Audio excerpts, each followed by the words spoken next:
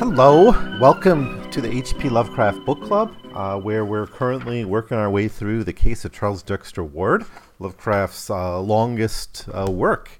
At least the longest work he published under his name. But I don't think any of the revisions quite reach the length of this story. So I'm confident in saying this is his longest work. And we're right in the middle of the story. We're going to look at part 3 of 5, chapter 3 of 5 chapters, called A Search and an Evocation. And it's not going to reach the splendor and the epicness of part 2. I think part 2 is just brilliant, and so many layers thematic layers are in there. It's a great standalone story, telling the backstory of Joseph Curwen, at least most of it. We get a little bit more in this part, but tells a straight up story about the kind of the emergence of Joseph Curwen in Providence and his decline and his exposure and ultimately his defeat in 1771.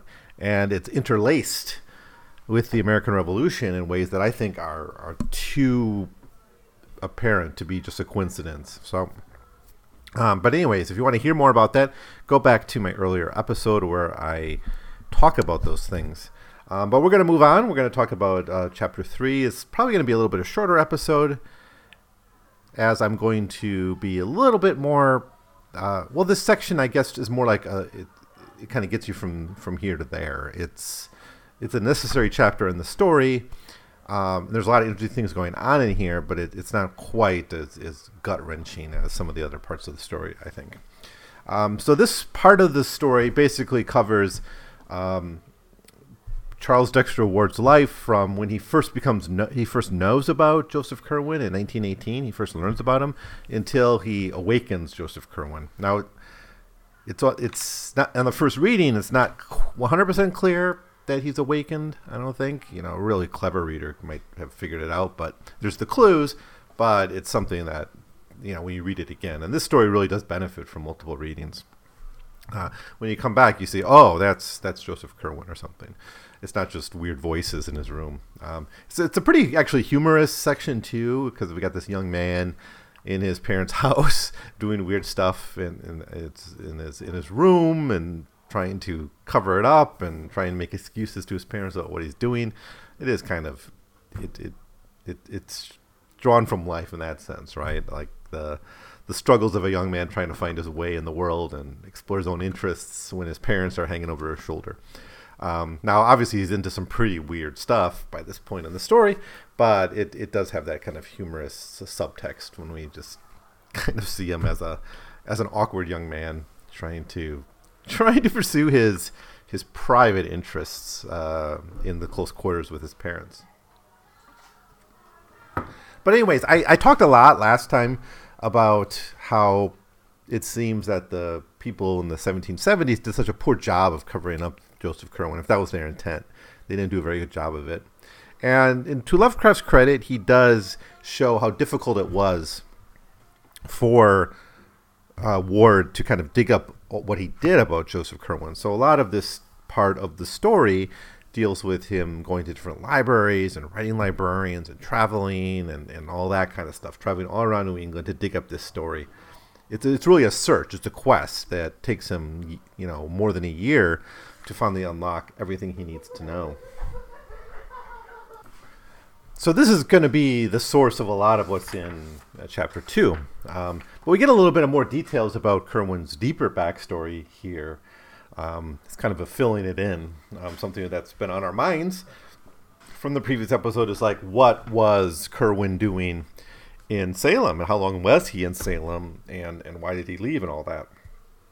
So he gets this information from a diary, Smith Diary and Archives, and through letters from Jebediah Orne. And we've met Jebediah Orne through letters in part 2. These were letters that were written to Joseph Curwen, including one fragment of one which warns him not to raise up anyone who might be able to defeat him, or someone who's also a holder of magic. Again, obviously these people are raising the dead. They're doing probably into some other weird stuff too, like with the other gods in some way, but primarily they're interested in kind of acquiring knowledge through as many old occultists and wizards and scholars as they can. Um, Now, Kerwin's own past takes him back to Salem in to the 1660s. So he's over 100 years old, at least much older than that actually, because he first sort of shows up in Salem, and he's got this friend. He's got two friends actually, Edward Hutchinson and Simon Orne of Salem. And with the Salem story, we get this a little bit more detail on how Orne was able to kind of trick the local people into explaining his long life by basically disappearing for a while, going to Europe, coming back, and saying, "Oh, I'm the son of that guy," and I'm taking over the estate, and then you just live the life as your son, right? And this is something presumably they've been doing for a while, right? So he gets those kinds of documents. But the other kind of connection here to Salem, which of course Lovecraft can't resist in making this connection, is to the witch trials, right? He never fails to mention it when he has the chance. He's very much interested in this kind of haunted aspect of New England history. And he mentions it here again. And Curwen himself is directly connected to the Salem witch trials. And in fact, it seems it's part of the reasons why he had to leave Salem and he ends up in Providence. So the addition of this Orne material is very useful to kind of piecing together the full story of Joseph Curwen. The other thing we get here, the other thing that Charles Dexter Ward seems to find, which helps him out, is this Curwen letter, which was an answer to an Orne letter. They seem to be the only clear friends they have in the America, so they just write each other. And this is a great letter. It's over a page long in the book, and it's all written in that old kind of 18th century English style, obviously. He talks a lot about his commercial activities, his slaving. I mean, that's talked about very directly. For instance, at one point he writes, "I have not taken needed steps nor found much. Ye process is plaguey hard to come near, and it uses up such a store of specimens. I'm hard put to get enough, notwithstanding the sailors I have from the Indies." So he, something we already sort of know from chapter 2, but it's clearly stated here, is that he's using up sailors and slaves, in his experiments directly. They are direct victims of Curwen's pretty dark experiments that he's been engaged in. But we also get Curwen's ultimate goal, which is they already know how to live a long time, how to fake their death and pass on their identity to a son legally, but they don't really have true eternal life. They don't have this ability to really preserve themselves from bodily injury. And of course, Curwen himself was killed, right, by this mob. So how do you preserve yourself? And this requires getting later. It's kind of like a spell, right? It requires getting later people to come on board. And he talks about how he hasn't really mastered this yet, right? But he ultimately does, obviously, because he's able to influence Charles Dexter Ward to pursue this search, which is going to lead ultimately to the revival of Joseph Curwen, at some point. We also get his address. So this is something that Charles Dexter Ward has wanted for a long time since he began his investigations, is he's always wanted Curwen's address. And he finds it in this letter. So this letter, again, someone should have went to the archives and done a better job of burning all these letters. But they end up in these archives somehow. And he's able to use this and to find the location of the old Curwen home, which is now still there, but it's lived in by a couple of black people, a couple of African Americans who are kind of local working class folk. And so Ward goes to visit this home, interacts a little bit with the people who live there, and ultimately he sees this thing that kind of blows his mind, which is this portrait of Joseph Curwen that's there, a portrait that was actually referred to in chapter 2 as well. He sees this portrait and he can't resist it, so he negotiates the purchase of this portrait from this family, and after restoration and after we're getting workers to do it properly, he's able to get the portrait moved over to his home. But here he's also able to find other kind of artifacts and relics of Curwen's life, most specifically his journal. And this is all ciphered, so Charles Dexter Ward is going to have to break out the cipher. But there's a couple documents here. One is his overall journal, called Joseph Curwen, His Life and Travels Between Years 1678 and 1687. Of hither he voyaged, where he stayed, whom he saw, and what he learned. But the other more important document is To Him Who Shall Come After, and how he might get beyond time in the spheres. So this are the instructions to Ward by, through time, right? So this is the spells that are going to be required and the actions he's going to have to take in order to raise up Curwen. Well, that's the goal. Of course, he's being sold on something greater, which is like this ability to have access to this magic, which it's a false promise, as we'll find out later on, but it's certainly a seductive one for Ward. So this leads to a whole kind of new phase in Ward's research, right? So there's a clear turn, and some of the stories told from the perspective of these, like the family and the outsiders and the alienists who watch him and are trying to document just when did he go nuts, right? So they're interested in these changes in his interests. This is one of those turns in his interests. For one, he kind of gives up going to college. He says that there's nothing I can learn at college, and he gives up. He kind of starts slacking off in high school too. He's still like 17, 18 years old at this point. So he loses the interest in those things. He becomes more isolated. His interests become more esoteric, more interested in the occult stuff, and he starts exploring more widely, regionally in libraries, but exploring different stuff. It's not just family history, and that's not just Curwen, but he's interested in kind of new topics, right? And so that's another thing you kind of watch for as you read the stories, like the different interests of Ward. And at the end of his life. Now, one of the main things he's looking for pretty urgently is the grave of Joseph Curwen, which was apparently hidden. And we're again reminded of this theme of forgetfulness, of forgetting, and the importance of forgetting in this chapter with this quote. Quote, but clerks at the State House, the City Hall, and the various libraries agree as to the definite object of his second interest. He was searching intensely and fervently for the grave of Joseph Curwen, from whose slate slab an older generation had so wisely blotted the name. End quote. And this isn't the only time we even see like the JC on his knocker on the door was filed away. So even the initials on the knocker are filed away on the door, but the door's still there. That's what nice thing about this story is, like, the setting only works in New England. It doesn't work in the West. It doesn't, they can have horror, but they can't have horror that's kind of rooted to this colonial past, right? So, the fact that you still have old architecture, these buildings still exist. I'm sure some colonial buildings still exist now in New England, right? They were made to endure, and that's one thing that Lovecraft was so fascinated by Providence. So this kind of generational legacy in the physical place, in the graveyards, but also in the architecture, it's there. So I mean, a big breakthrough for Ward is the discovery of the home of Curwen, the home. So anyways, at this point, the family's getting a bit freaked out at his new interests and his kind of necrotic interests, in particular, the fact that he's kind of going after dead bodies. That kind of chills them a little bit. And this is when we get the first intervention. So it's the family actually begins an intervention. And this is also our first introduction, kind of in a chronological sense, to Dr. Willett. Dr. Willett, the great hero of the story, we actually have already met.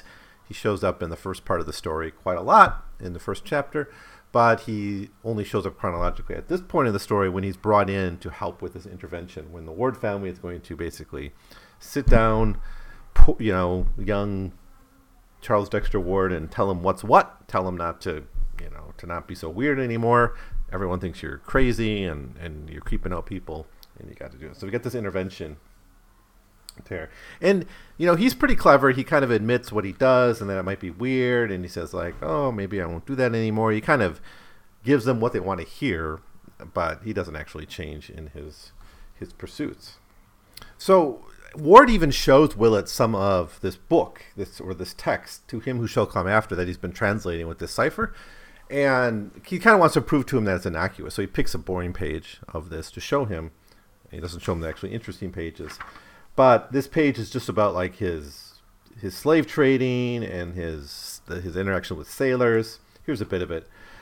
Quote, my sloop, the Wakefield, this day put in from London with 20 new men picked up in the Indies, Spaniards from Montecarlo and 2 Dutchmen from Suriname, etc., etc. So even this, though, is pretty creepy stuff. It shows just how the kind of dark stuff that Curwen was into.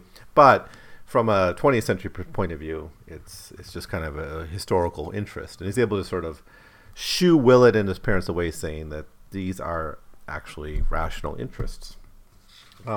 But he does kind of pursue this scholarship, though. He pursues this weird interest into Joseph Curwen's life, and even broader. So this, certainly the Curwens and Orne's main interest was in sort of awakening the dead and getting the information from them. But it seems that's just a means to an end. There's something deeper that they're interested in. And one piece of evidence for this is that Charles kind of follows certain threads to find answers to his questions. And one of these threads leads him to, it seems, Castro. Quote, he became recognized as eccentric and dropped even more completely from the sight of his family and friends that he had been keeping before, keeping close to his work and only occasionally making trips to other cities to consult obscure records. Once he went south to talk with a strange old mulatto who dwelt in a swamp, and about whom a newspaper had printed a curious article. So the Castro raid was in 1908, right? And there would have been news about that. Maybe even news about LaGrasse's interview of him. Now, we know that Castro died. He dies by the time that the narrator of the Call of Cthulhu goes to kind of follow up on this story. And that's 1926, 27. This is happening like in 1922. So it seems to me, in the timeline, if I'm wrong, let me know. It seems to me from the timeline here, it's quite possible that this strange old mulatto he visits is Castro himself. At the very least, he seems to be a member of the Cthulhu cult. So this leads me to believe that there's something beyond just raising the dead and building up a library that these guys are into. It actually does feed into the whole mythos, the Arkham cycle, if you will, in concrete ways. So he decides he wants to take a European trip. Now, really what's going on here is he's following a lead. I think he wants to go talk to essentially Orne. But he decides to take this trip, and the family, his parents, are kind of okay with this because they think it might be good for him to get out of New England, where he's been kind of getting weird. So,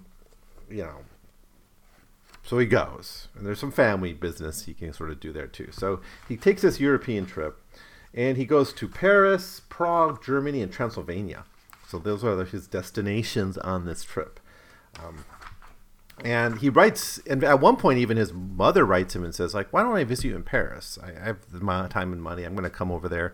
Why don't I run into you there? And he's like, no, you can't see me, right? Like, it's again, kind of this young man struggling to keep his life private. Even in Europe, he has his parents seeming to be nosy about his interests. But he's following leads that Curwen's contacts in Europe kind of lead him to. So we get this transatlantic narrative, which has always been there in this story, especially in chapter 2, but it's still there and already remained part of the story throughout. And I think that's why this is one of his most consciously Atlantic stories. So he meets this guy, Baron Frensky, in Transylvania, who... Anyways, he'll be back later. Who he is, it's a little bit of part of the mystery of the novel. But he'll be back later. We'll hear about him later on in the story. So finally he returns to Providence, and we get this wonderful little paragraph where Lovecraft gets to kind of once again express his profound love for Providence, and we have kind of Charles Dexter Ward's I am Providence sort of moment. Quote, old Providence, it was this place that the mysterious forces of its long continuous history had brought him into being, and which had brought him back towards marvels and secrets whose boundaries no prophet might fix. Here lie the arcana, wondrous or dreadful, as the case may be, for which all his years of travel and application had been preparing him. A taxicab whirled him through the post office square, with its glimpse of the river, the old market house, the head of the bay, and up steep curve towards the Waterman streets to Prospect. where the vast gleaming dome, sunset-flushed ionic columns of the Christian Science Church beckon northward. Then 8 squares past the fine old estates his childish eyes had known, in the quaint brick sidewalks so often trotted by his youthful feet, and at last the little white overtaken farmhouse on his right. On the left, the classic Adam porch and the stately braid facade of a great brick house where he was born. It was twilight, and Charles Dexter Ward had come home. Great moment. It is this I am Providence moment, but for Ward. So it's a nice little touch there. So now for the rest of this chapter, Ward is basically he's figured out what he needs to figure out, and he just has to practice it and do these spells and find Curwen's body in order to actually raise it from the dead. So that's really what happens in the remainder of this chapter. Now, at this point, we're reminded once again of this debate among the alienists and Dr. Willett about when he went mad, because even the most conservative alienists have said, at this point at least, when he starts going in his room casting spells, you got to say this guy's a bit nuts by this point. And Willett says, no, it's not here yet either, because Willett knows pretty much the exact moment in which, Curwen emerges, and Charles Dexter Ward is Curwen, right? It's when Curwen murders Ward. I mean, that's what happens. It's not a body swap. It's not a brain swap kind of thing like in some of the other stories. It's literally he's awakened and Ward is murdered. I think Willett seems to know exactly when that is, so he's able to pinpoint this madness of Ward to that point. But we're reminded of this debate among the alienists, and it's telling us, at least, if we're following Willett's logic and taking him as a more trusted account, we're being also told that, there's a bigger change for Ward later in the story. But it's really funny, though. I think this is one of the more funny parts of this novel, where we have all these weird sounds coming from Ward's door, right? All these real, experiments and the weird smells coming in because he's got to experiment with different things and the essential salts and all that's going on there too. Now there's a cat that has the unfortunate name Nig. This is not the first time Lovecraft has done that. Of course, we just need to remember the rats on the wall. He's eventually killed, apparently by Joseph Curwen, when Curwen is finally awakened a little bit later in this chapter. But he's bothered by all the weird stuff that Ward is doing. The parents are sitting downstairs having breakfast and hearing chanting and repetition and kind of weird mantras, and the room shakes once in a while, and there's weird stuff happening during storms. It's really wonderful and kind of hilarious, I think. Now he gets another kind of new interest. It's a subtle one. It's a minor one, but he starts asking when is the ground gonna thaw? Apparently he's found where Curwen's grave is, and now his biggest interest is when is the ground gonna thaw? When can I dig up this body? It's such a weird thing to be interested in, but you have these scenes in your mind of Ward coming down for breakfast after staying up late the night before casting spells, asking, when is the ground going to be soft enough to dig? What you understand why the parents are so bothered and freaked out by Ward's behavior. And he eventually has to hire people. He hires a posse of people to go and go to Curwen's gravesite and dig up the body and bring it back to his house. And it actually gets in the news because some people found it and they ran away, and it's revealed in the newspapers that there were some grave diggers digging up some body in this burial ground. But after this is done, we see the return of the rituals over the next few days as Ward again is experimenting in things. He actually has to keep finding new books, though, and because Curwen had this wonderful library. These books presumably are scattered or destroyed, but copies of these things exist in different places, including the Athenaeum of Boston. Quote, once he made a hasty trip to the Athenaeum for a book he required, and again he hired a messenger to fetch him a highly obscure volume from Boston. Suspense was written portentously over the whole situation, and both the family And Dr. Willett confessed himself wholly at a loss of what to do or think about it. So this brings us to the climax of the chapter, which is on April 15th. I guess 1927 it must be, because he returned to Providence in May 1926, and this is taking place in April. So it's April 1927. He has everything ready. He's got the body. He's got, or the remains of Curwen, wherever they might be at this point. He's got the spells. He's got the ability to do it. He's got all the instructions, and he's pursues the ritual. And it's really, again, another scene where the parents are hearing these weird sounds from upstairs, and he awakens Joseph Curwen, although it's not apparent to any other observer, and the narrator is to make it clear to us that that's happened. But clearly, like, the parents listening in on the door of their son, trying to figure out what's going on, hears two voices, right? Which, of course, is really, really creepy if you think about it. And, like, it's like there's literally someone else in that room, but there can't be, right? Because it doesn't make any sense that there'd be someone else in the room. And one of the things he says is, like, write, which is it's not clear what he's asking him to write at this point, but there it is. It's a lot of fun. This whole section where we get to basically see the awakening of Joseph Curwen through the eyes of the family members, not really through Charles Dexter Ward at all, who is rarely on scene in this. We just get a kind of a narrative of what he does and where he goes, but we don't get the details we would get if we really had a narration from Ward's point of view. Like, for instance, we'd know what these books are. We would know exactly what kind of rituals he's performing, but it's all kind of mysterious, which is great. I love it. Now, Curwen's alive now, and he's, I guess, in the closet or in the room, hiding out. But weird stuff happens almost immediately, one of which is the cat dies, and this seems to be a result of Curwen's villainy. We also know Curwen is checking out books, at least through Ward. Ward is checking out books on his behalf on all these modern things. So this is the first sign mentioned, a return to something mentioned in the first chapter, which was one reason people started to think that Ward was going crazy was because he stopped being interested in antiquarianism and started being interested in modern science.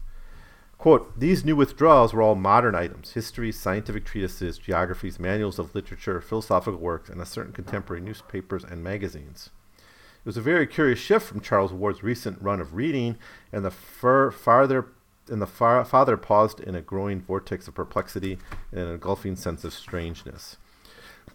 Now, the chapter ends with him going into Ward's room and seeing that the portrait of Joseph Curwen is gone, and it's been reduced to fine bluish gray dust.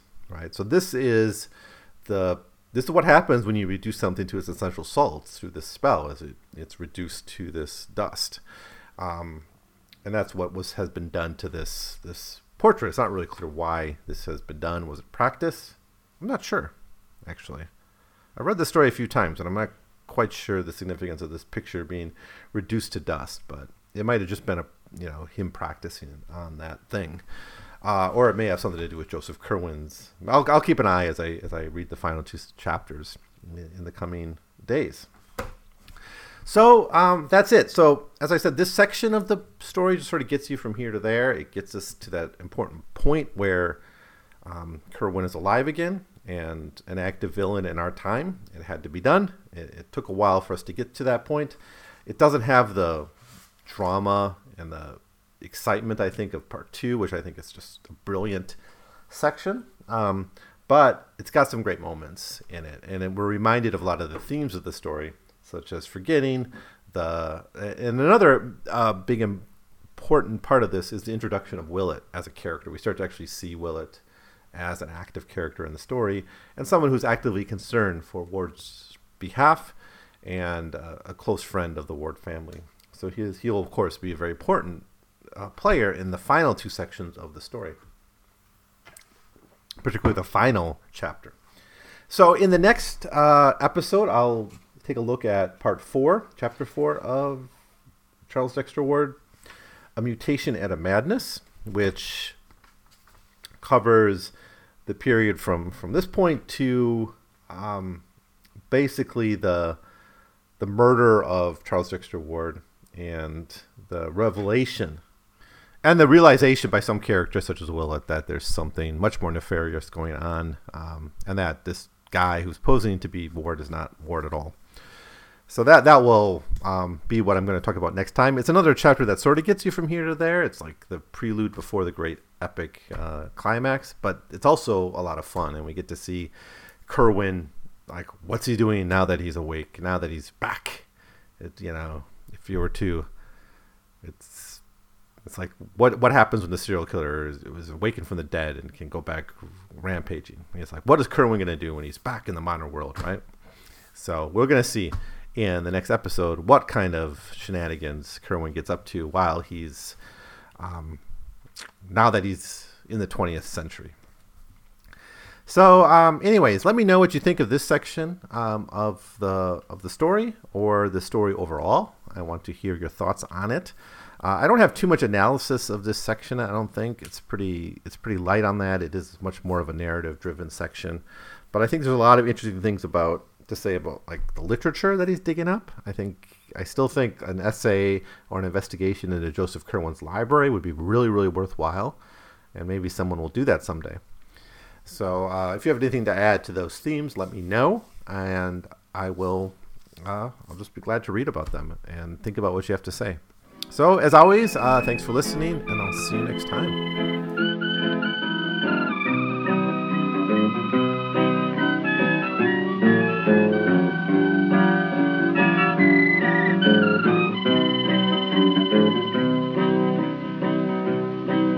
When